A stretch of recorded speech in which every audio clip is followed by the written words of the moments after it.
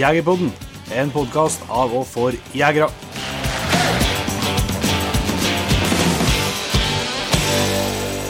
Hjertelig velkommen til en helt ny episode av Jegerpodden.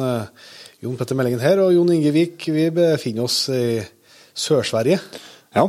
Eller ikke Sør-Sverige, det føles. Det er langt til sør ennå. Det er langt igjen til vi er på søren til Sverige, ja, men vi er nå mye lenger sør enn hva Det bruker å være. Hva det bruker å være. Så nei, vi er på en rundtur, en liten turné i Sverige, og sikre nye episoder. Yes, det vil jeg si, så langt det har gått meget bra. Det vil jeg si. Så at, vi kan jo advare Jegerpodden lyttere at fremover så må dere leve med litt svorsk fra redaksjonen, men vi har treffet veldig mye trivelige og ikke minst dyktige jegere og hundfolk så langt på turen. Jeg får nå tro at vi blir bare bedre på svorsk enn vi også. Ja, altså det er jo, alternativet er jo at de ikke har skjønt noe hva vi spør om. Ja, og gjetta. Ja, og da er det sikkert blitt en likere podcast til det. Selv om jeg vet selv når jeg hører andre og ser andre på TV-en snakke svorsk, så synes jeg det er ganske klent. Ja, nei, det får du bare leve med. Ja, jeg får ikke gjort noe med noe, det ble noe sånt. Det er det som blir når vi liksom beveger oss litt unna norskgrensa, at det er ikke alle som er vant med å snakke med norska. Nei. Det er jo likere mot norskgrensa når de er vant til å forholde seg til det, men Absolutt. De har ikke hatt svensk, de har ikke hatt norsk barne-TV her, vet du. Nei. Det har ikke vært noe, vi har jo Pippi og Emil, der vi har fått det inn med morsmelka mer enn mer. Så. Men sånn er det nå. Men dagens episode, det er med en kar som heter for Anders Nilsson, som vi treffet utom Østersund. En veldig ivrig jeger, tror jeg han jakter mer enn de fleste, han godeste Nilsson, og i tillegg så har han jo litt som jobb med at han er lærer. Ja. På et sånn gymnasium. Naturbruksgymnasium. Yes. Så han er dyktig og vet hvordan han skal få med seg det yngre garde og få med dem og bli dyktig også. Så det vil jeg si at det er en litt sånn episode som det er litt av alt, egentlig. Ja, der snakker rypejakt på fjellet, vi snakker fuglehunder, vi snakker rådyrsjakt, vi snakker toppjakt. Ja, og utenlandsjakt. Og han sa jo at han har prøvd alt som var jakt på i Sverige. Ja. Så det da blir jo litt en allsidig prat også. Men det er artig. Men før vi slipper den godeste Anders, så tenkte jeg, vi har ikke vunnet på så mye, jeg har suttet i bil og spilt inn podcast. Ja, sist vi spilte inn podcast, kan jeg si. Så at, det er ikke så mye spennende på jaktfronten som skjer her, men det som har vært et høydepunkt da, uansett, det er jo premieren av Jegertoner. Til våre kjære Jegerpodden Patriens bo på søndagen som var. Jepp. Det har vært jeg må bare først og fremst si tusen takk, for det har vært utelukkende veldig hyggelige tilbakemeldinger. Ja, det har det. Og det var jo episode 1 med hjortejakt på Hitra som kom nå, og det blir artig å følge med videre utover hver søndag nå. Yes, det blir nå på søndag, det er klart episode 2, da kan vi vel røpe, det ble vel røpt til episoden, at da er det elgjakt som står for tur på hjemmebane til oss. Det ender jo opp med å gå besett bra, rett og slett. Så jævlig dårlig ut. Ja, det gjør det. Lenge så ut som det bruker å gjøre. Og så snur det plutselig. Så det er definitivt en episode verdt å få med seg, synes jeg. Så er du Patreon eller har lyst til å bli, så må du absolutt tune deg inn klokka 8 på søndagskvelden og få med deg det. Og så tenkte jeg å skulle bare nevne helt kort før vi går over her at for det kommer litt spørsmål om det, og det er sikkert for at vi er treg som vi bruker å være. Ja. Men det nærmer seg jo Camp Villmark, og vi skal jo dit, og vi skal stå av stand, og vi skal gjøre noe greier på scenen som en del av programmet til Camp Villmark, men ikke minst da, så blir det jo igjen liveshow. Og der skal vi nå komme ut til billettene over helga. Sånn at, det er bare verdt å merke seg at Camp Villmark er nå nesten en måned tidligere enn det bruker å være. Det er siste helga på mars, og ikke i april. 24. til 26. mars. Så da på lørdagskveld der så blir det liveshow, som sagt, og da må vi ut med billetter, legge ut til Patriens, og så kommer det ut offentlig ganske kort etter det. Og liveshowet blir i andre etasjen på Nova Spektrum. Yes. Så da trenger vi ikke å drive og kjøre mellom noen ting. Nei. Det er radig. Så det, nei, men i og med at vi skal slenge oss i bilen og kjøre og treffe en ny svenske, så må vi vel holde det litt kort, så vi tror rett og slett vi setter over til en Anders, og så får dere kose dere med den praten. Jepp. Da har vi gleden av å ønske Anders Nilsson hjertelig velkommen til Jegerpodden. Tack så mycket. Välkommen till Dille, Jämtland. Och till Sverige till och med, vi är på utenlandsreise. Vi är ju inga, men du Anders, vi har fått vårt lite känt nu på förhand, men det är säkert att våra lyttare känner så gott. Kan du starta med att fortälla lite om vem Anders Nilsson är för någon? Ja, Anders Nilsson. Jag är född och uppvuxen här i Jämtland, i Västjämtland.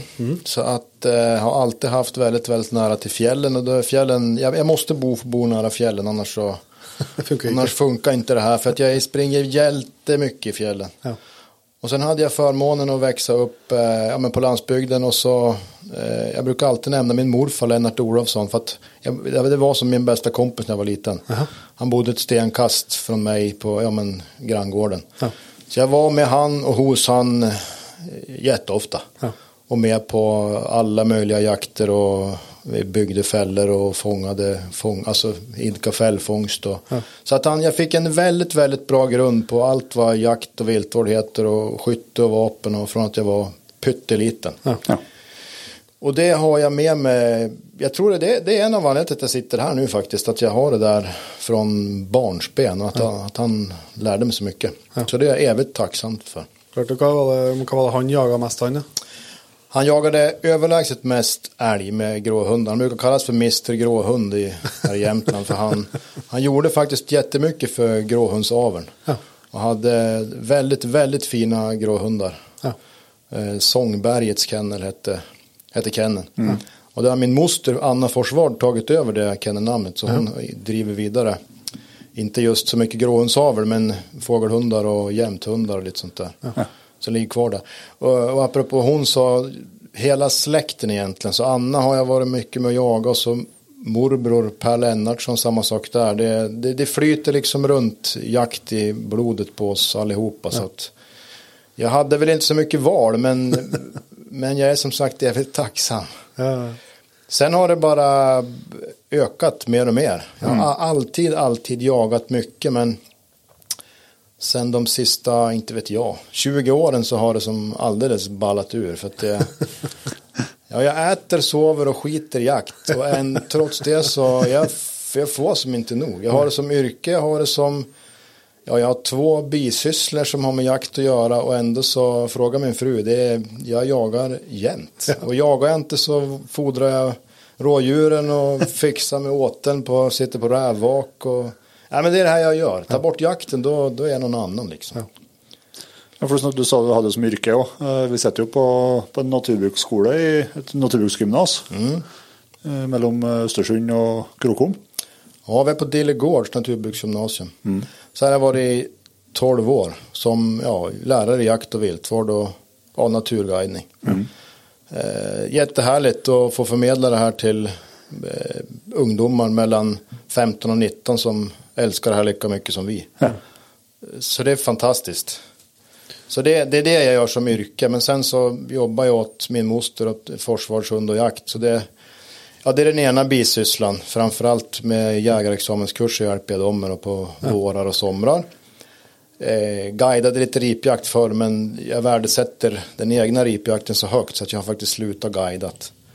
Men sen har jag börjat jobba ganska mycket åt allt om jakt och vapen nu på senare tiden. Och det är också förbaskat roligt extra jobb sådär. Men det är eleverna som kommer hit och sa de var från 15-19 är de som kommer hit helt färsk och inte har jagat för eller liksom är det stort tal de jagar liksom också upp med jakten? Ja, jag har hela spannet. Ja.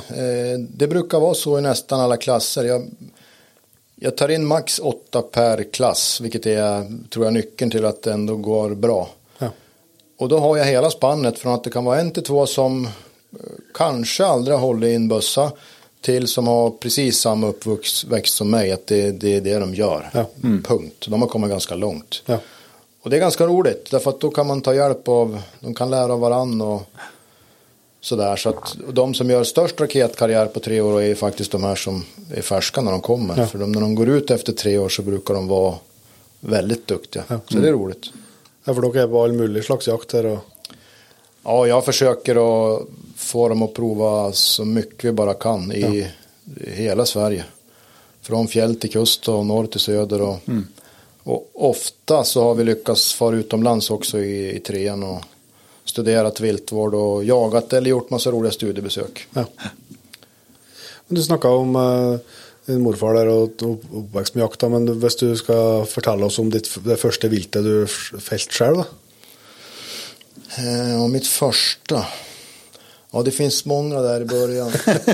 Några är ju preskriberad som tur är. Men jag är ganska nöjd och glad. Jag har aldrig skjutit någon småfågel. Nej. Alltså jag fick ett luftgevär jättetidigt. Jag var inte gammal. Så det fick jag morfar. Och det var bara att jaga hur mycket jag ville. Men jag var jättenoga. Jag sköt aldrig någon småfågel. Nej. Däremot så sköt jag hejdlöst mycket björktrasta. Fantastiskt mycket björktrasta. För övrigt ett gott vilt att äta också, björktrasten. Jättegott matvilt. Ja. Men då åt jag dock inte upp dem. Det har jag upptäckt på senare tid att de är goda att äta. Nej, men den första var nog kanske järpe. Därför att också tidigt då fick jag ibland ta hagelbössan och så bara knata ut. Och så fick jag en järppipa, en lockpipa morfar. Ja. Så den första järpe minns jag, det var tidigt. Ja. Och den åt vi upp. Järpe är också fantastiskt gott. Nej, men jag minns första haren minns jag. Det var med morbror. Den minns jag väl. Jag minns första rådjuret. Det var med morfar och moster. Vi hade inga hundar då. Det var ganska... Alltså rådjursstammen i Jämtland har gjort en raketkarriär egentligen. Ja. När jag var liten fanns det inte alls så mycket rådjur. Men det fanns rådjur så det sköts några stycken. Mm. Och just det där var jag fick låna hagelbössan av morfar. Och så fick jag 2 patroner i näven. Jag är ganska säker på att det var varghagel faktiskt. Det får man inte använda varken då eller nu. Men det var det jag fick. Jag hade nog ingen aning vad som var vilket just då. Och så fick jag ett bra pass. Och så var det tryckjakt. Så jag hade inga hundar. Utan morfar gick och klappade från andra hållet. Och då kom det get och kid. Och jag sköt kiddet som gick nummer 2. Jättenöjd och glad. Jag hade läge på geten, men jag hade som fullt upp att skjuta. Så jag var jätteglad, gjorde patron ur. Och då kommer morfar efter några minuter. Och först han säger, men du, visst var det väl 2? Varför sköt du inte båda? Men det var väl lite där gamla stammens jägare. Att det är viktigt med kött i frysen. Ja, nej, men sen trillade det på. Jag minns nog ganska många sådär första vilten faktiskt. Så det är roligt. Det är lite extra med. Ja, men det är det. Sen har jag haft mycket pointrar och fågelhundar. Och det är samma sak där. Första riporna med alla hundarna har jag faktiskt kort på också. De sekvenserna minns jag jätteväl. Ja, så må du ju genom jobbet och här har varit med många ut som har fått fällt sitt första vilt, eller? Oh ja, absolut. Av alla möjliga slag. I fjol till exempel så var det en av tjejerna i 3:an som sköt sin första toppfågel. Det var en orre, en norrtupp. Jättefint. Vi fick jäklas ganska länge. Vi smög åla i snön över tygge. För det var många orrar som de var så där oroliga som orrarna kan bli då. Men vi lyckas komma i skotthåll och hon sköt en jättefin gammal orrtupp. Så att hon var ju själaglad. Så att men det är kul. Och det är roligt att liksom förmedla ett intresse som man verkligen älskar och brinner för. Mm. Och det är lite därför det är kul att ha de här intensivkurserna och jägarexamen också. För då kommer det dit 10 vuxna individer som har bestämt sig för att det här vill jag verkligen prova. Så går de all in i 4 dygn och så får man liksom lära dem väldigt mycket på kort tid. Ja. Det är också roligt. Ja. Jag snackade om det med jägarexamen på förra här med att du har haft folk där som har kommit som inte är lika jakt och inte lika jägare, men som har kommit ut intensivkurs med lite annan syn på världen. Ja, vi snackade med en kille, jag minns inte vad han hette, men han var från södra Sverige och var fotoguide i Afrika. Och han var ju där på tvång. Han var tvungen att ta jägarexamen för att de hade ålagt han att han måste bära vapen för att eventuellt kunna freda sig själv och sina gäster i Afrika då. Så han var väldigt tydlig med att han gillade inte alls jägare. Överhuvudtaget. Det var ett nödvändigt ont att de var där. Men efter 4 dygn det gick faktiskt mycket fortare. Så insåg han ju att varken jag eller Johan är ju några mördare, utan vi älskar ju naturen och viltet lika mycket som han. Jag lägger många tusen varje år på att vårda alla viltstammar hemma på Rödön. Så är det ju. Alltså, kan man det här så man vet ju hur ekologin fungerar. Skjuter jag för mycket, vårdar jag inte, då kan jag inte skjuta någon till nästa år heller. Så att... Det hänger ihop, ja. Allt hänger ihop. När du jakter så mycket som du gör, har både som jobb och då är det kanske lite svårt att uppsummera jaktåret då, men vad är det viktigaste för dig i löpet av året och få vara med på varje år då? Ja, det är jättesvårt. Nej, men det är många som har frågat vad är den roligaste jakten liksom? Ja, det är inte helt enkelt faktiskt. Men visst, jag har ju mina pointrar och alltså rippremiären där, de första veckorna av ripjakten när allt stämmer. Jag är ute med hundarna och så är det ofta moster och Johan då, och så vi vet att hundarna funkar, vi kanske får några dagar med fint väder.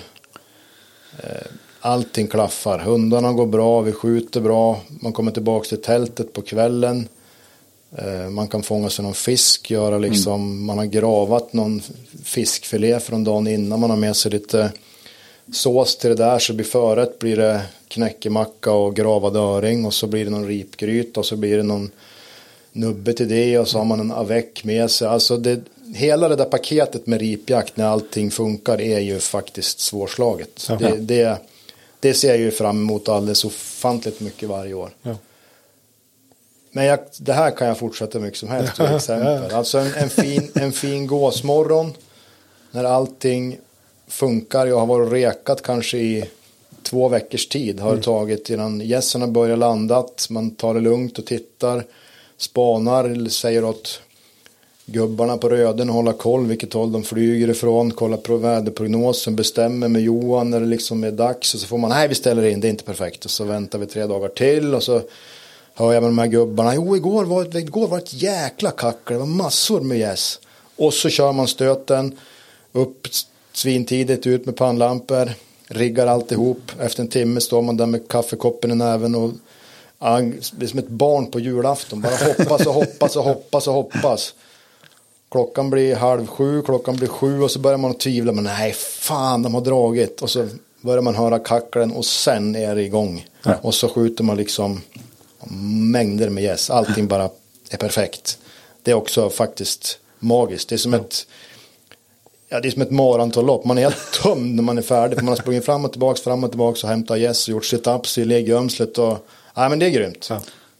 Ja, för det är forskjellen, vi snackade lite om det på turhytten, Petter, det här med Kanadagåsa och gåsjakten där, men de är ganska tunga att bära på springa och hämta Kanadagås kontra de kortnavgåsen som vi är vant med. Vi snackar ju 4-5 plus kilo. Ja. Och skjuter du då, det har vi oftast bara 2 som jagar, så har vi 2 halvautomater. Ja. Så vi kanske skjuter ner 5-6 fåglar i ett flog. Ja. Och så upp och så hör du, för du har ju nästa inflog, de är ju horisonten, så det är ju ett 100 meters lopp ut och hämta de här. Så du har liksom 3 gäss i en näve, 2 i den andra näven, och så hör du kacklet. Du ska fort dit, du ska liksom, av de här gör du ju nya bulvaner. Du ska ju rigga de här och sen ska du dyka ner i gömslet, stänga locken, ladda om och så upp igen. Så att, det brukar åka lager på lager med kläder vart efter jakten fortlöper. Men vad gör du med Kanadagåsa? Har du någon bra recept på? Ja, jag röker nästan alla brösten. Ja, för det blir ju, alltså när du sköt lite Kanadagås, så ska ju sköt ju 50 stycken, så det är ju ganska mycket kött, det är ju snart en liten älg. Ja, det är jättemycket kött. Jo, det brukar se roligt ut om man har fulla bilen med gäst. Det luktar gäst i flera veckor efter. Men det är därför det är så bra att ha elever också. Har man 8 elever då, vad som händer när de har hängt färdigt, då blir det lektion i gåsstyckning, så det är perfekt. Så det brukar lösas alldeles automatiskt. Men sen röker jag de allra flesta. Ja. För rökt blir de jättebra. Eller nummer 1, de ska hänga gärna 80 dygnsgrader. Ja. Så hänga länge. Och så röka brösten. Det blir bra. Och så lite pepparrot på en hårdbrödmacka. Ja, men då kan man göra allt möjligt av det. Du kan göra en pastagratäng eller en gratäng med päror. Eller är det bara en röra och kutta ner det här och ha till bakad potatis eller vad som helst. Så jag äter upp varenda gås. Ja. Eller jag ger bort mycket också, ärligt talat. Men jag slänger inga på rävåten. Sen blir det ju massor till rävåten i alla fall. Och alla skrottar, så det är bra. Då kan man börja åtla in för räven jättetidigt. Ja. När är det liksom gåsjakten är på här då? Ja, jag skulle säga att vi brukar jaga i slutet av september, början av oktober. De börjar flocka ihop sig kanske i mitten av september. Och sen är de kvar. Det beror alldeles på när snön kommer och sådär. I år var vintern sen, så då var de kvar länge. Men då, vi gjorde inget fler försök. För jag var och tittade och grejade, men jag tyckte det var inte så bra som jag ville. Så då lät jag dem vara. Ja. Men till att du växte upp med en morfar som hade gråhundar och älskade älgjakt då. Du fick aldrig sansen för det? Nej, faktiskt inte. Nej, men så här, om jag hade haft en älghund, egna älghundar, då hade det garanterat varit all-in älgjakt. För alltså, jag gillar verkligen älgjakten. Om jag får gå med hund och smyga på ståndskall. Alltså det tycker jag är fantastiskt. Du är inte en passjägare? Nej, alltså jag har jättesvårt att sitta still. Så att, nej men då jagar jag hellre rådjur eller vad fanken som helst. Jag har ju precis köpt en tax från Norge också. Från Tvärliberga. Så det ser jag fram emot jättemycket. Och jaga med den. Det ska du bruka på rådjur och kron som är huvudsak, eller? Ja, det skulle jag säga är huvudsak. Men det kommer bli hare och räv också. Ja. Så jag ska faktiskt bokat åka till Sturla ut till Trondheimsfjorden där sista helgen i februari och jaga hare. Så det ska bli förbaskat kul. Och sen sköt ett rådjur för hon i höstas. Och så drev hon rådjur några gånger till. Och så gjorde jag några dösök och så la jag massa spår. Sen så jag gav mig. Jag tänkte det kan vara smart att inte göra någonting jaktidiot det första jag gör. Så att sen har hon fått tag i det lugnt. Och hur gammal är den då? Hon är 9 månader. Ja. Så hon är inte så gammal. Hon har haft en bra höst med henne. Ja, men det skulle jag säga. Jag hade ju garanterat kunnat skjuta flera stycken rådjur. Men som sagt, jag valde att inte göra det. Jag tyckte det var... Ja, det är min första tax, min första drivande. Så jag har hört mig tagit in tips från alla möjliga kanter. Och vissa säger att det är bara att jaga. Och andra sidan säger ta det väldigt lugnt. Så att jag la mig någonstans mitt emellan. Det är själv fel. Nej, men jag tror inte det. Jag tror att det blir bra. Nej, men hon kommer bli en jakthund, det är helt så. Hon kommer få jaga massor i alla fall, den saken är klar. Ja. Så är det lite, vi har pratat med gäster i podcasten, Anders, så är vi alltid lite nysgjerrig på vad man jaktar med och så vilka vapen och optik man har satsat på. Ja. I Sverige får man ju tyvärr bara ha 6 vapen. Och det är ju skit. För det brukar sluta med att jag får... Ska jag köpa något nytt så måste jag sälja något. Och det är alltid med... Ja, det är svårt. Nej, men så nu har jag har en drilling, en Merkel, en Lützen Lyx heter den om man ska peta i detaljer. Och så har jag det är takmontage på den och så är det en Kales, en drevkikare så jag kan snabbt ta av den. Men den är 1-4 så det går fint att skjuta hagel med kikaren på faktiskt. Så den blir mycket på rådjursjakten förstås då. Men framförallt rådjursjakten. Vilken kaliber har du det? Det är 7,57 och så är det 12. Ja. Så att ja, det är ju ganska, alla som har använt drillingar, det är ju ganska stora, tunga vapen. Men man måste öva med sin drilling mycket så för att de ska bli liksom, man ska bli kompis med dem. Som alla vapen, men allra högsta grad så gäller det ju en drilling. Ja. Så nu inför säsongen då tog jag med mig 2 askar hagel och så tog jag med mig en näve kula. Så gick jag ner i skogen här och liksom sköt ifrån mig. Och då kände jag liksom att nu. För trycket är ju, jag tycker att trycket är alldeles för hårt på det. Ja. Det skulle jag väl lämna in och få fixat liksom. Men skjuter man ur sig så är han 30-40 skott med haglet. Så man skjuter lite lerduvor och då känns bättre. Nej, men sen har jag 2 hagelvapen. Jag har en bock, en 20. Det är en färgare. Den är framförallt ripjakten. Det är många mil på fjället och lätt och smidig bössa. Och så har en halvautomat, en Beretta som används till all övrig egentligen jakt med hagel. Alltså allt från änder vid kusten till gåsjakten och räv och jag skjuter väldigt mycket rådjur med den också innan jag köpte drillingen. Och så har jag en Kiplauf, Merkel, en K3. En fin, smidig liten rackare. Och på den har jag en Leica. Ja, den är ju trevlig. Jag har inte jagat så mycket med den. Det jävlades lite grann med kikarmontaget för när jag köpte den. Det var de hade gjort något fel med kikarmontaget. Så att det tog tid när jag fick till det där. Så den har mest bara vilat. Så den tar jag fram ibland och bara sitter och fredagsmyser med. För den är otroligt vacker. Ja. Trät är som en tavla. Ja. Så den är grymt vacker. Så den har jag som en liten sån där sparkapital vad gäller jakten. För jag ska jaga mer med den än vad jag har gjort. Ja. Jag har skjutit någon räv har jag gjort. Ja, det är allt jag skjuter med den faktiskt. Jag har någon bäver. Jag jagar lite bäver med den också. Ja, för Kiplauf, det virker ju så jävligt fristande med så du säger smidig och lätt och fin. Ja. Men jag har tänkt om man ska köpa en sån och sån. Ja. Men så är det om man klarar att få den ut. För det är liksom, så oftast skjuter jag bara ett skott. Ja. Men så kan ju vara jävligt bra att ha ett skott nummer 2 och 3 och jo, men ärligt talat om du tänker efter på all smyg och vakjakt du gör, hur ofta skjuter du skott nummer 2 då? Nej, alltså jag har svårt att ens komma på i det fallet när jag hade bråttom till skott nummer 2. Så det är en fantastisk vapentyp och den är ju förbaskat lätt och smidig. Ja. Sen är de ju det tar ju inte 2 minuter att ladda om till ett nytt skott. Nej, alltså över det så går det jättefort. Ja. Det går jättefort. För som regel, om man har en repeterbörsa så köper man ju gärna en skott nummer 2 för tidigt. Bara för att liksom. Ja. Nej, men så den ska jag skjuta och jaga mer med. Sen har jag en Saco Quad med 2 piper, en 22 långpipa och så en 17 HMR-pipa. Ja. Och 22 långpipan är egentligen bara övning. Och så sätter jag på 17 HMR-pipan men när vintern kommer. Ja.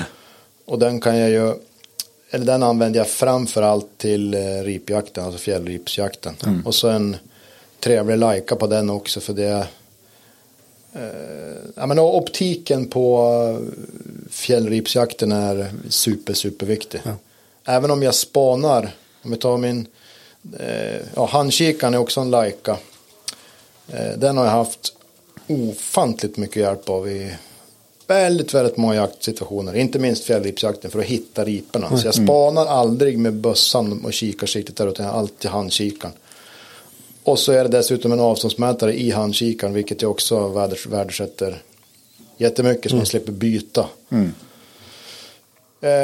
Vad har vi kvar? Sen har jag en blaser som jag har i en KKC-stock och det tycker jag också är en trevlig setup. Och så har jag en Z8 på den. Ja. Så den täcker ju det mesta. Ja. Kaliber på den? 308. Ja.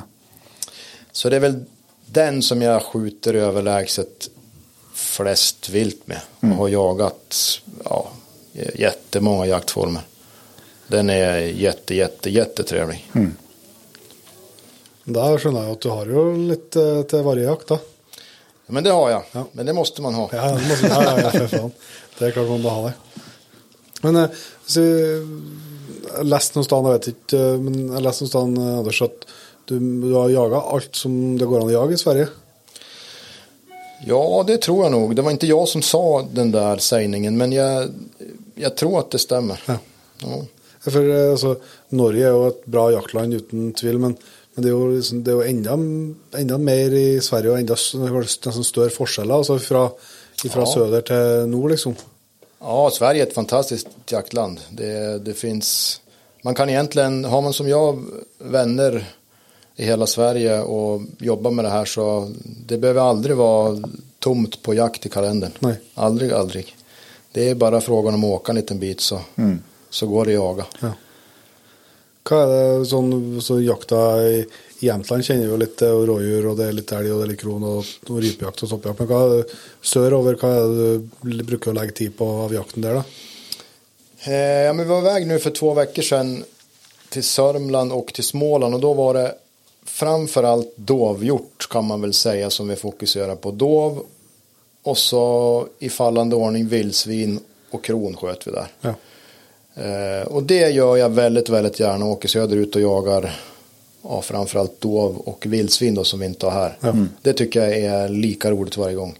Sen har jag 2 väldigt, väldigt goda vänner i Lidköping Så vi far till varann. Ja, de kommer hit minst en gång om året. Jag åker dit minst en gång om år. Ja. Och då är det också dovhjort. Men mycket rådjur också. Ja. Alltså det är grejen att bara träffas också. Men även vildsvin.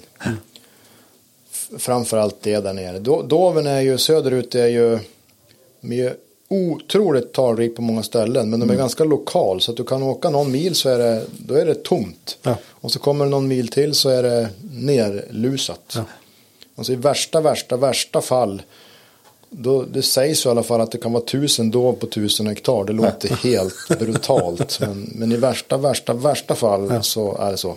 Ja, de lever ju i stora flockar. Ja. Man fattar inte när man upplevt det. Det är dov i varenda buske. Ja. Hur stora flockar kan jag vara?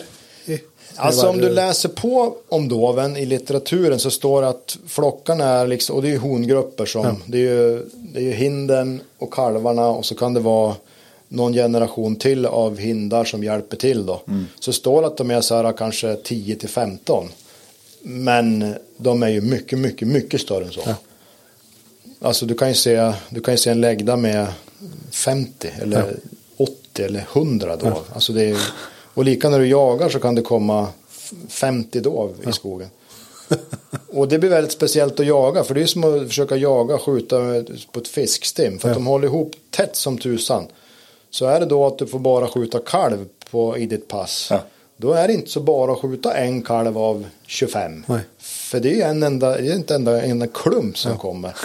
Och så börjar det korna en och så kliver en smalhind framför. Och så kornar en annan och så kliver en hind framför. Och sen är de borta. Ja. Så de är otroligt bra på att klara sig. Men kan säga när du ska med hundar och driva hundar på den där kom hela flockan fram hundar?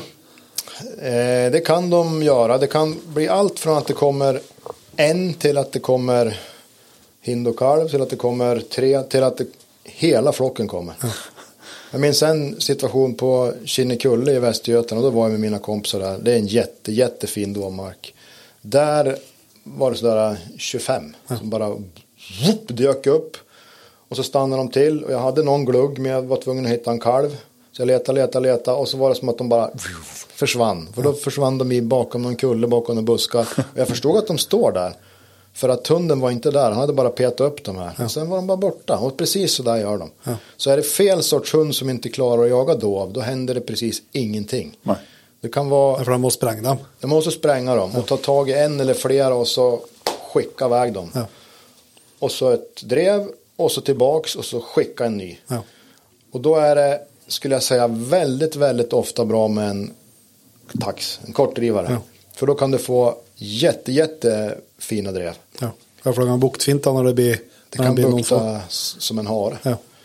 Men de flesta skulle jag säga söderut använder ju kortdrivare. Ja. Alltså vaktlar eller vaktelblandningar och sådär. Och det kan absolut funka också. Men nu senast så det var många som rann ur såtarna. För att de tog någon och så skickade de dem. Och så in ny och så skickade de dem. Och, men då hade vi ingen kortdrivare den dagen. Nej. Men det hoppas jag min lilla Svean ska få prova ett gäng gånger. Det är planen. Det är planen. När du har med eleverna på en jakten som du snackade om där, då, är det drevjakt och driv? Är det mycket vak eller smygjakt och sånt? Ja, alltihopa. Ja. Allt. Det som var lite tokigt i år, fast det vart som det vart. Nu, många av de här hade ju aldrig sett varken vildsvin eller dovhjort. Nej. Utan jag är ju som bara utbildad på det här. Ja. Och så ner till Sörmland och så en kort utbildning på kvällen. Och så tisdag morgon var det drevjakt. Ja. Det är ju egentligen att börja lite i fel ände. Ja. De här förstår ju inte riktigt vilka jakter de är med på ibland. För det är ju många vänner som inte fått jaga lika mycket och fräna jakter som de här har fått gjort nu. Men det går väldigt bra. De är väldigt, väldigt kloka. De släpper lägen som de inte behärskar. Då låter de det vara. Ja. Och sen hade vi 3 vakjakter morgon och kväll på dov och kron och mufflon. Och då sköt vi både flera dov och några mufflon. Jag sköt bland annat en mufflonbagge. Ja. Och så sen var vi i Småland och då hade vi 2 drevjakter i olika hägn. Ja. Och så var vi på drevjakt på lördagen med jaktlaget.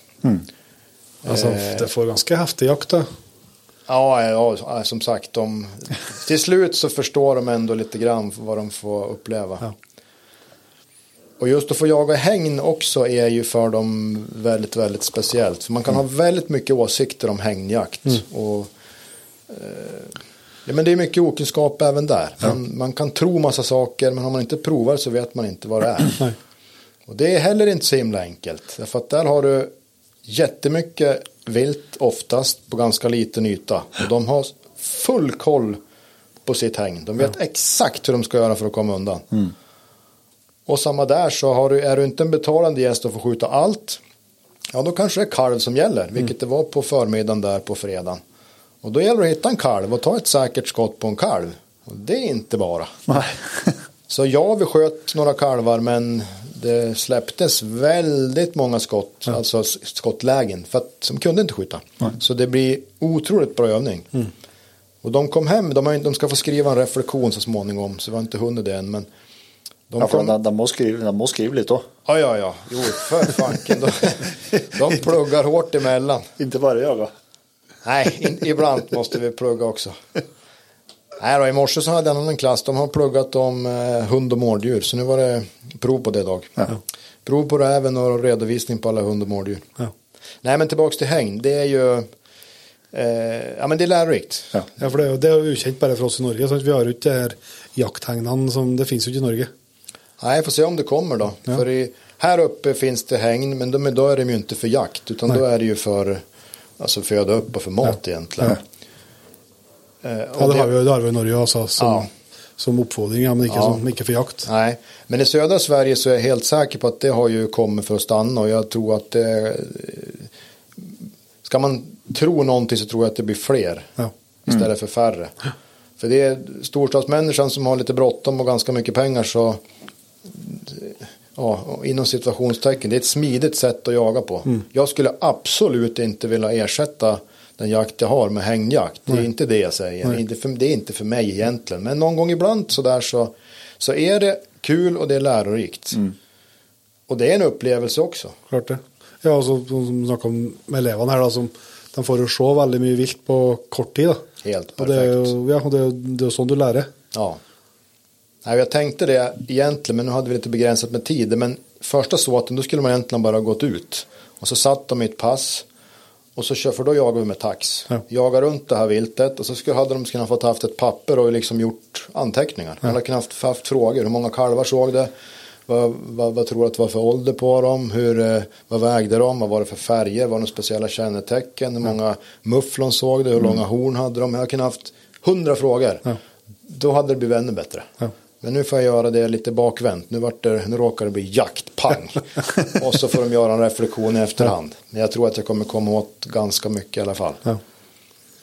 Och så ger mufflon när det kommer hundar? Ja, de buktar också. Ja. Ofta i flockar. Ja. Alltså stora flockar kommer det. Och mufflon har jag... Jo, jag har jagat mufflon i Ungern med hundar. Ja. Men då, i och för sig, då släpper de ofta många hundar och det är inte kortdrivare. De släpper ju alla hundar de har. Liksom. Men då har det också kommit många mufflon. Nästan alla gånger. Jag hade apropå jaktminnen, det var fantastiskt jaktminne. Januari, jag skulle säga att det var 6 år sedan. Fantastisk vinterdag, det är inte så himla vanligt i Ungern, men då var vi i nordöstra delen, den delen som är bergig. Så jag står längst ner i en djup ravin. Och så är såten in till norr på min vänstra sida som jag står. Och där inne hör jag liksom hur det skäller och smäller ibland. Och jag står alltså precis i utkanten. Lite som ett bakpass. En gång så ser jag mufflonflocken kommer ut över kanten och tittar ner på mig. Så jag tittar som upp mot solen när det gnistrar i träden. Ser mufflonfår in i såten igen. Förbannat. Men då nästa varv efter en halvtimme till, då kommer de upp på kanten och sen så bara kastar de sig rätt ut över min kant. Ja. Så är det bara yr i snön och så kommer 3 mufflonfår rakt i pass. Så jag skjuter faktiskt alla 3 där. Ja, det gick fort som tusan gick det. Så jag var precis i zonen. Så det, och så när jag skjuter dem så de fortsätter och glider som i snön. Så här, när jag skjuter dem och så växlar jag fort, skjuter nästa som glider. Och växlar och så skjuter jag nästa som bara glider. Så ena har jag som en halv meter från fötterna när den har glider färdigt och så blir allting bara tvärtyst. Och så skjuter 3 mufflon. Det var så otroligt läckert. Ja. Men det var det inga med horn. Vi fick bara skjuta lamm och tackor. Ja. Men det är roliga viltslag. De är jätteläcker på alla sätt. Men i Sverige också, det finns en del mufflon som inte är hängna som har måste komma sig ut och hängna och leva i det fri. Den jag sköt i Sörmland nu det var frirevande mufflon. Ja. Men det var en bagge? Ja, en liten bagge. Vi fick bara skjuta årsbaggar. Ja. Det är ju alltså ofta så när man är runt bjuden så här så är det är ju hornbärarna som kostar pengar som är värt. Däremot när vi var på Öknaskolan som vi har ett utbyte med dem i Sörmland, då får vi skjuta kapitaldov. Ja.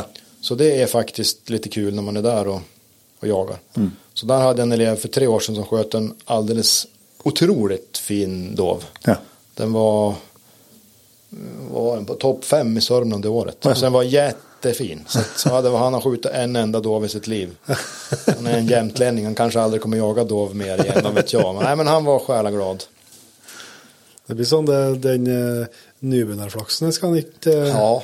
Vi har en kompis som är från Tjeckien och som har haft med sig en från Norge dit nu i januari och skulle iväg på mufflon och så han kom på det.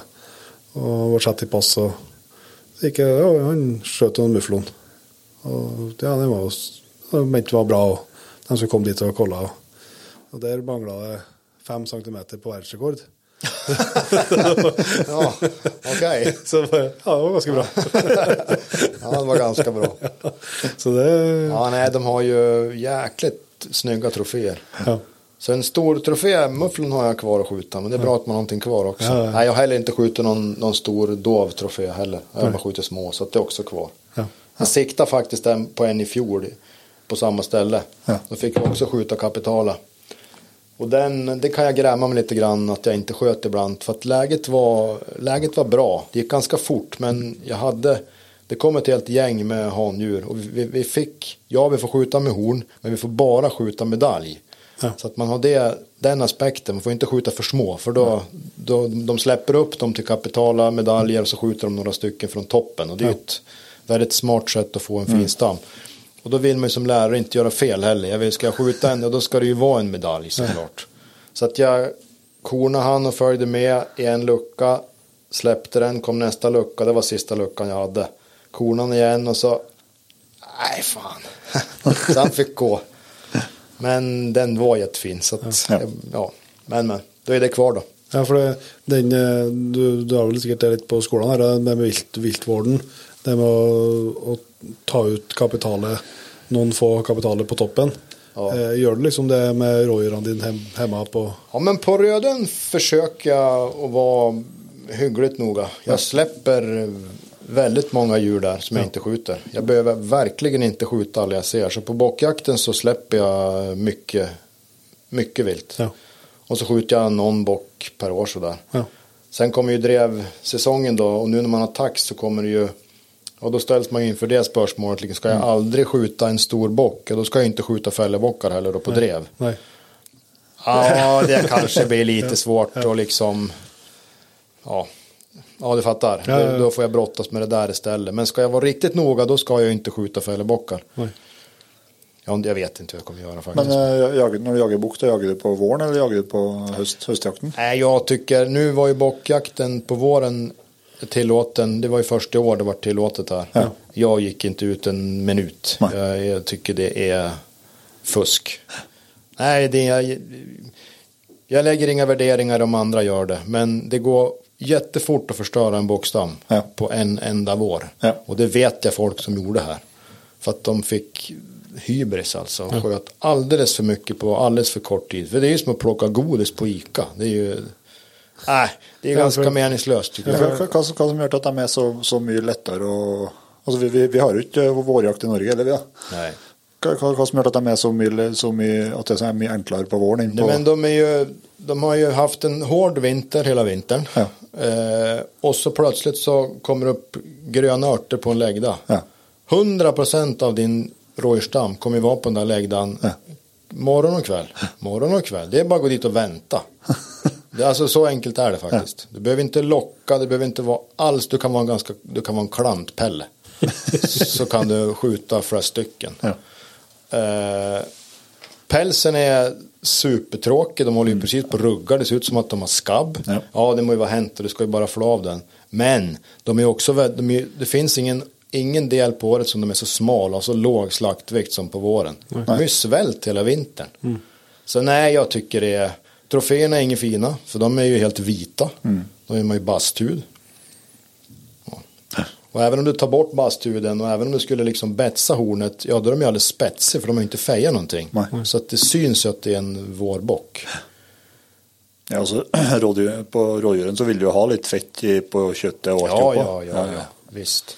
Men då vänder man på det där så jagar man vårbock med huvudet så man liksom har hjärnan med sig så fine. Gå ut och skjuta någon klen, någon gammal.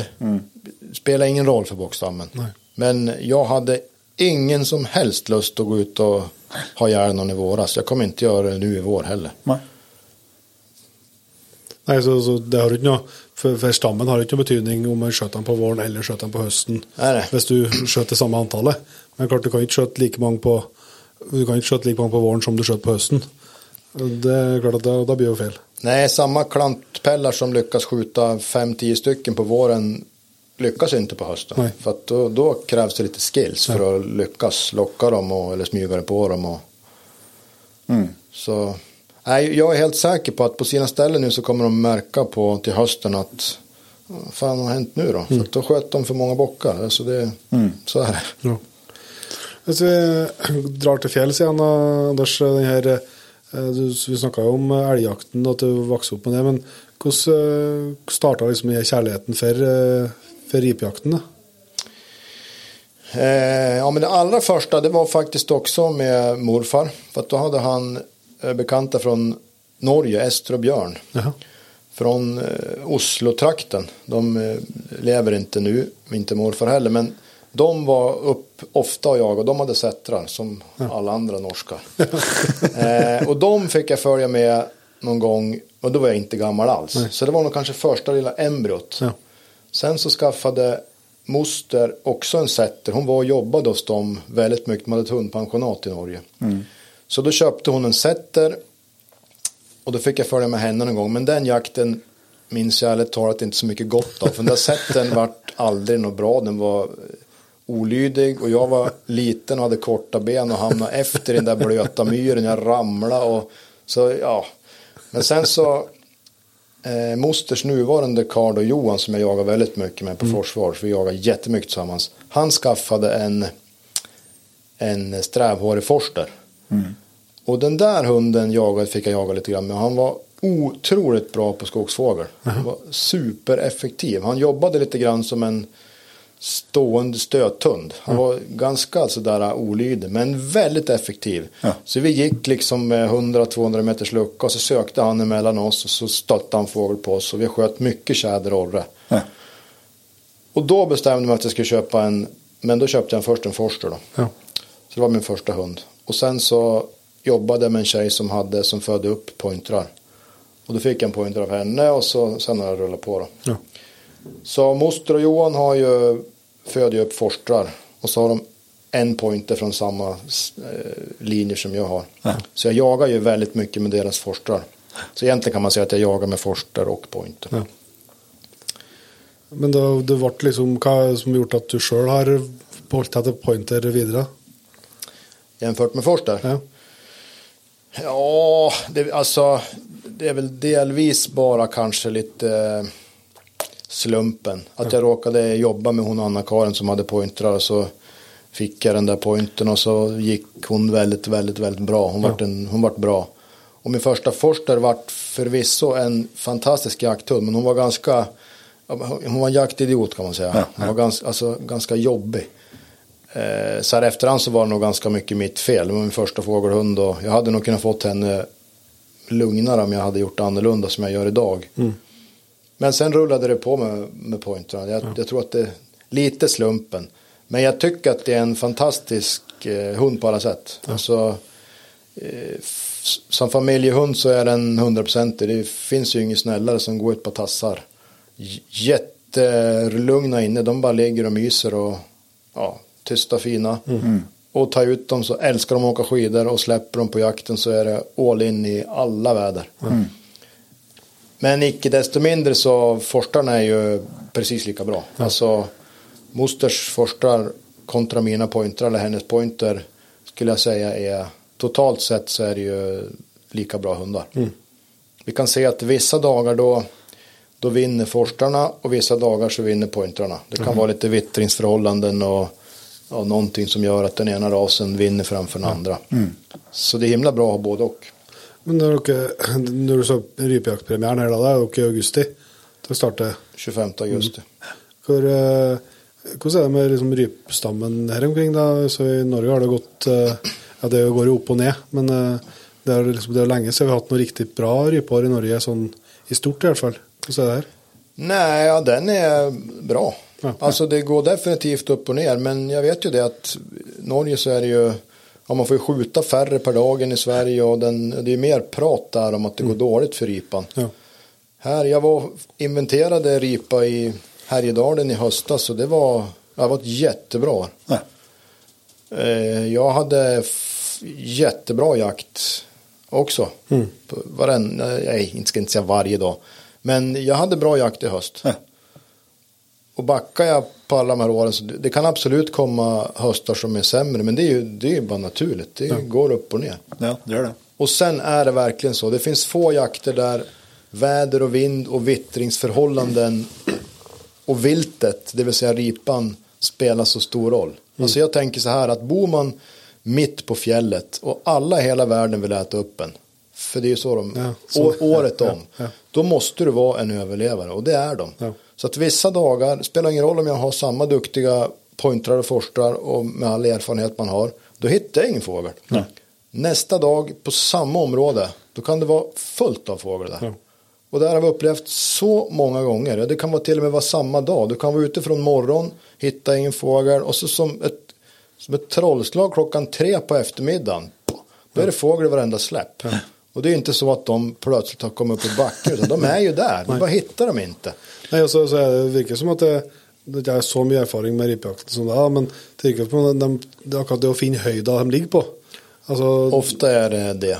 Alltså, det kan skilja mycket från dag till dag.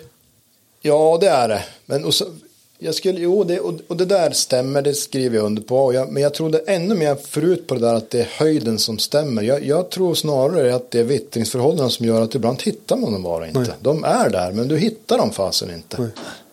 Och så är det någonting som ändras. Det blir något väderomslag och så vittringen liksom frigörs. Och så pang, så då har de. Men syns du det med vittring att det är tydligare väldigt tidig jakt än det blir lite utöver september, eller? Ja, alltså jakten i början, alltså 25 augusti och början av september är ju överlägset lättast. Det är mycket, mycket enklare då. Och det har väl bland annat att göra med vittringsförhållandena. Men jag tror också att det har att göra med att kullarna är intakta och kycklingarna är små. Och jag tror att det är svårare för riporna att vara så smarta. Alltså, det är lättare för mig och mina hundar att hitta dem då. Sen får de lite mer erfarenhet. De klenaste kycklingarna är bortskjuten. De man sprider lite grann på sig och plockar på sig lite erfarenhet. Och så är det mera väderomslag hit och dit. Så då blir det svårare. Ja, för att det är ju med alla fåglarna jag för och inte jagat så mycket, jag har inte jagat mycket ripa i Sverige, men mycket skogsfågel. Och det är ju ganska stor forskel på 25 augusti och säg 5 september. Det sker ju ganska mycket med fågeln på de få veckan. Absolut. Det sker ännu mer i skogen än på fjället. Och i skogen är det ju, där är det ju egentligen ganska enkelt i början när det är kullar. Då trycker de hårt och det är ju fantastiskt roligt att skjuta dem med stående och det är ju grymt läckert. Sen blir det ju lite mera cowboyjakt. Det är svårare liksom att hålla på och greja med fina stånd och avanser. Och då ska man skjuta mycket fågel så i alla fall jag får ju som släppa lite på dressyren. Och då går det att skjuta rätt fågel. Men då blir det ju som han strävårdsforsten att det blir lite stötar och sådär. Då kan man vara ganska effektiv. Ja, och så känns det alltså, i alla fall de åren jag har varit i Sverige där det är väldigt mycket fågel. Så det är ju roligare jakt med hund, så jag är glad i jakt på hund oavsett. Men jag tror nästan du kan köra lika mycket fågel utan hund. då så du aldrig tror att tänka på hur hund är han och du kan sköta i alla lägen liksom när det är så att fågeln bara går upp och pratar liksom. Så gjorde jag, det var så jag lärde mig att jaga skogsfågel. När jag var liten med morfar och så hade man jagat älg på morgon och så skulle alla gubbar gå och sova. Jag ville inte sova. Nej. Så då hittade jag en hagelbössa någonstans och så stack jag ut och sköt skogsfågel och så hann jag tillbaka lagom till att vi skulle jaga på eftermiddag. Så då sköt jag mycket fågel. För man lärde sig ju vart de satt och hur de gjorde och oftast så gick jag efter en skogsbilväg och när jag stannade då lättade fågeln. Och så länge jag gick då lättade de inte, men stannade jag då kom de. Och så hade jag några fina myrstråkar för det och det satt ju ofta fåglar där. Ja, alltså när du får sprätta stora orrkullan och tjäderkullan så blir det mycket fågel. Det blir mycket action i skogen då. Ja, det blir det. Ibland flyger de upp och sätter sig i träd så de kan skjuta i träd. Men jagar du mycket i skogen med pointrarna eller? Alltså lite olika år. För samma där jag upplever det som att skogsfågelstammen går ännu mer upp och ner än ripan. Det kan ha att göra med att jag jagar mer ripa. Men om jag får liksom rapporter och hör och ser själv att det är mycket skogsfågel, då tycker jag det är jättekul att lägga tid på det med pointrarna. Men det var ju precis som vi sa där, det lättaste är ju början av säsongen och då vill jag gärna jaga ripa. Och när jag är klar med det, den där första jättefina säsongen, ja, då har jag allting annat dra igång också. Då krockar ju alla jakter samtidigt. Men då, det fina är att då brukar jag kunna sticka tidigt på jobbet och så bara sticka ut här mellan 6 och 9 och så skjuter jag norr eller en tjäder här innan skolan börjar. Så jag brukar kunna trycka in någon skogsfågeljakt också några dagar sådär. Ja, för så som det är oss så blir det ofta att du kan liksom kombinera lite skogsfågeljakt och rypjakten. Ja. Men här är kanske väl att du ska komma till fjäll så må du starta på men det finns sådana ställen absolut där det är så statlig fjällnära mark finns det mängder av där det finns både och. Men jag är oftast lite längre in där det mest finns ripa. Orrar kan man ibland skjuta ganska långt in i fjällen om du har någon fjällbjörksdal som slänger sig in, då kan orrarna faktiskt trycka sig ganska långt in, kanske för att äta bär. Och då kan du rätt vad det är få stånd på någon ripa, eller norra också. Och så hade jag faktiskt på samma ställe stånd på en jättestor tjädertupp långt upp i kalfjället. Jag var så paff jag sköt inte ens. Det var första jag hade en jättehärlig avans, så stod hon en avans, och så bara lättade en gigantisk tjädertupp, så perfekt läge och i hakan bara blomp for ner. Jag sköt inte ens. Det är jävla dumt. Ja, det är framförallt kanske lite längre ut på hösten. Så kan jag liksom i oktober så kan jag med tjädern träcka långt upp i fjället. Ja, men det där är faktiskt enda gången som jag har sett den så där högt upp och långt in. Men det är väl samma där. Finns det mycket bär så klart jag skulle också dra upp med vår tjäder och käka bär. Men kuljakten då? Du sa det var 17 november du brukte. Ja, precis. Jag har också en 22 VMR-pipa till quadden. Men den har jag helt övergett. När jag köpte 17 HMR så då pensionerade jag 22 Winchester Magnum-pipan rakt av.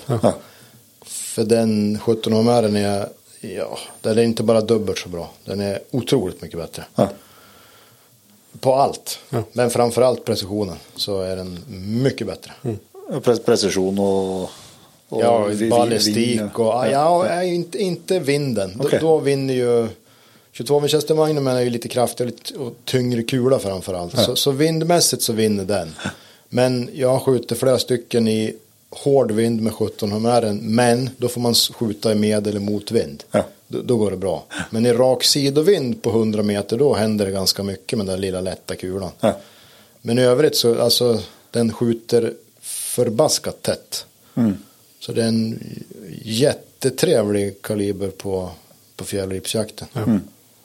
Men då är det fjällripan du för att du är ända längre till fjälls när du driver med kuljakten. Ja, men det är det. Jag har allt för många gånger fastnat i liksom lågterräng och försökt att skjuta dalripa. Och det kan gå, men det kan lika gärna gå tomhänt i timmar. Och så stöter man dem och man ser dem för sent. Och så kommer man upp som jag har tänkt då, in i terrängen jag har tänkt för fjällripa. Och så bara, men vad är hit jag skulle? Ja. För då kan du använda kikaren och då kan jag ju spotta dem på väldigt långt håll. Och så får man de här roliga ansmygningarna som jag vill åt. Och, men då kan jag skjuta bra med fågel. Och fjällripan, den anser ju många är hotad. Men det är ju tull för att alltså det är samma där. Den går upp och ner. Men på de här åren jag har jagat så har det inte blivit något färre med fjällripor. Nej. Jag har haft vartenda år så till slut är jag bara ute så då har jag bra jakt. Ja. Det gäller att hitta dem. Det krävs lite erfarenhet för de är inte, det är samma där. De bor ju där så att de vet exakt hur de ska göra för att inte jag ska hitta dem. Ja. Men handlar det om att det är få jägare som kämpar så högt i fjäll så att de jaktar mycket fjällripa eller? Ja, det är få som jagar fjällripa. Ja, men det är rart för det är en kul jakt. Ja, det är fantastiskt. Det är jättekul. Och sen är den är ju också väderberoende. Ja. Jag tror det är därför den är lite kul för att det är en jakt du fer ut på när det är bra väder. Ja, du fer ut till fjälls när det är 20 sekundmeter. Nej, jag har provat allt många gånger. Och varenda gång så inser man att det där var jag ju lika gärna kunnat gjort något annat. Ja. För det är ju, fine. Men till slut skjuter man ju någon bara för att det råkar dyka upp någon. Men... En plats med kulan går. Ja, nej men alltså det är ju så otroligt mycket svårare. Ja.